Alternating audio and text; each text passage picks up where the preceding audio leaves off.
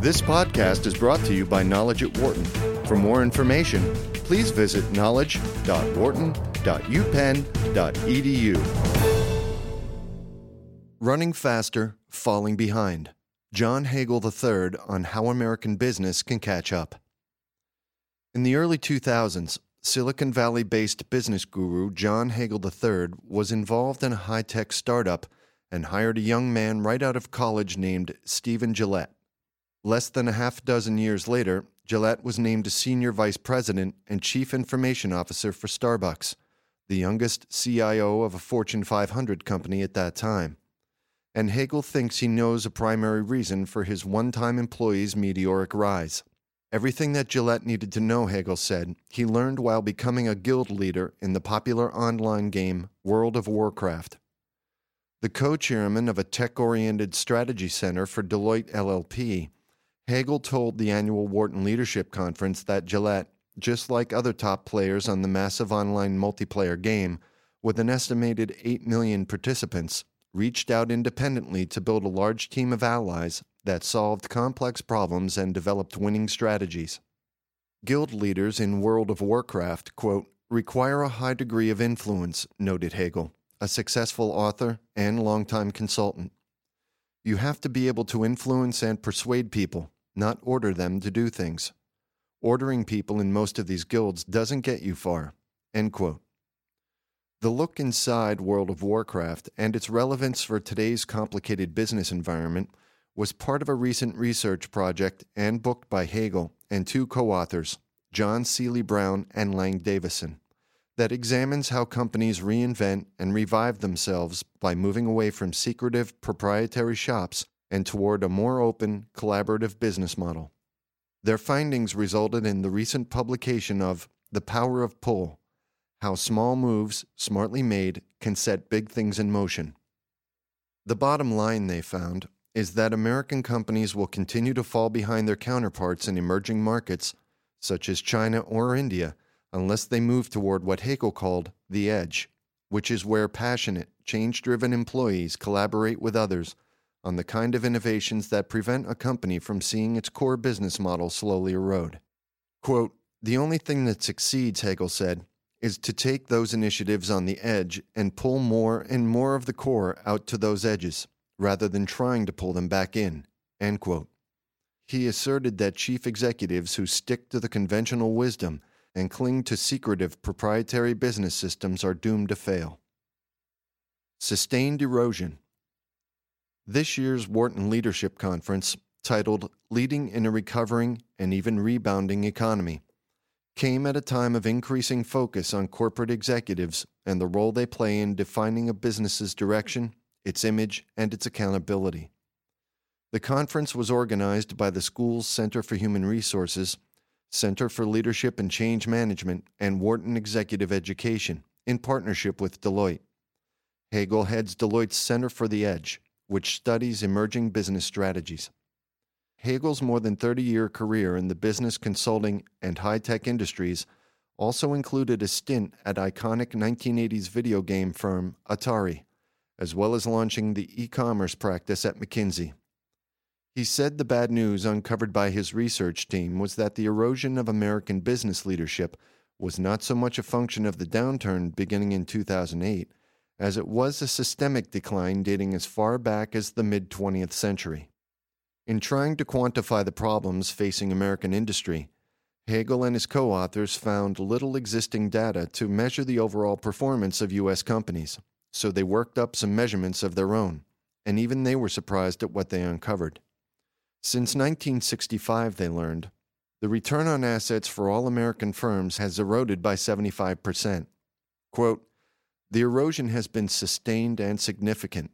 There is absolutely no evidence of it leveling off, and there is certainly no evidence of it turning around, Hagel noted. Indeed, another measurement showed that survival is also an increasing problem for U.S. corporations. Firms in the Standard & Poor's 500 in 1937 had an average life expectancy of 75 years. A more recent analysis of the S&P 500 showed that the number had dropped to just 15 years. Quote, when I'm in executive boardrooms, I hear the metaphor of the Red Queen and the notion that we have to run faster and faster just to stay in place, Hagel said, referring to the character from Lewis Carroll's Through the Looking Glass. Quote, I would make the case, based on the analysis that we've done, that the Red Queen is actually an optimistic assessment of our situation, that we are running faster and faster and falling farther and farther behind. End quote. What went wrong? Hagel argued that American companies and their leaders were essentially not prepared for a move away from a corporate model of knowledge stocks, developing a proprietary product breakthrough and then defending that innovative advantage against rival companies for as long as possible, and toward a more open and collaborative business model that he called knowledge flows. The problem, he said, is that because of the increasingly global nature of business competition, the value of a major proprietary breakthrough or invention erodes in value much more quickly than in the mid-20th century. But in moving toward an economy based upon more knowledge flows, U.S. CEOs find themselves lagging behind their counterparts in rapidly emerging markets such as India or China, where businesses are much more adept at creating broad networks and finding innovation at the edge of their business rather than a proprietary one. Quote, it's basically invisible innovation to most Western executives, Hagel asserted.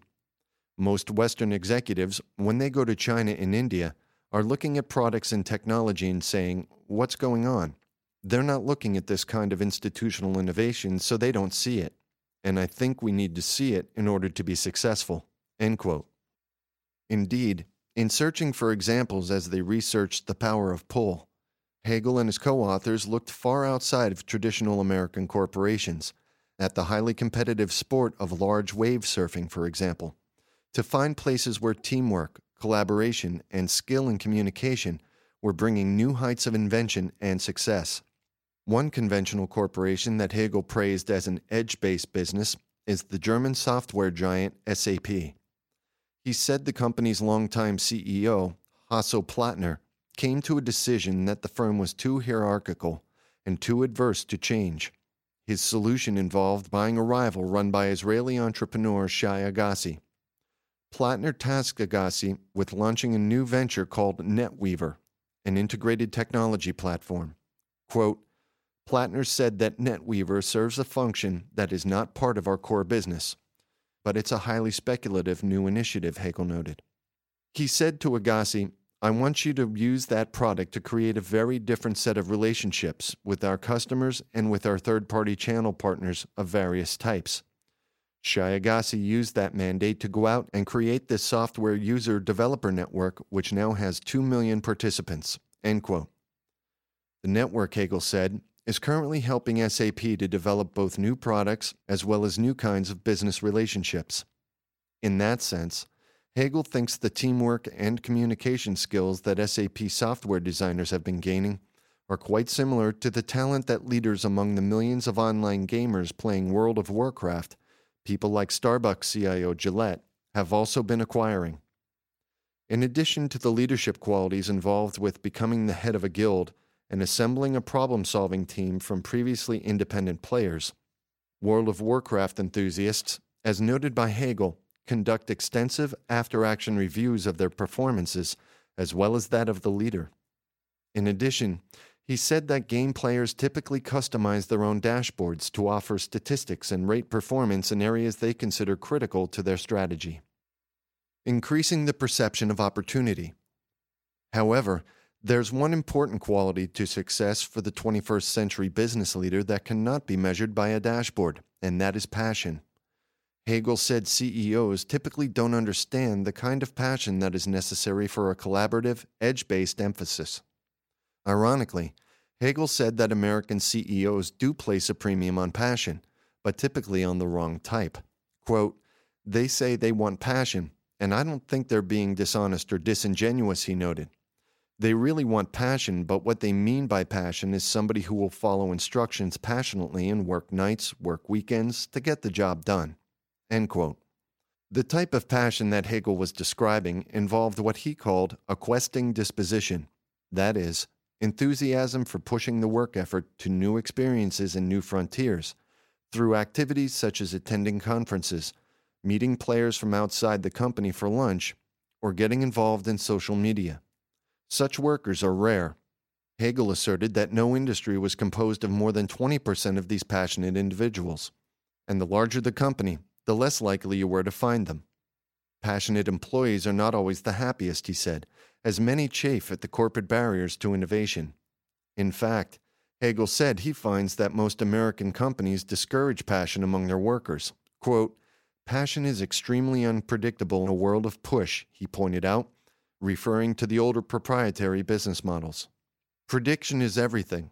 Passion is a very dangerous emotion. Passion is something you pursue outside of the workforce, not in the workplace. End quote.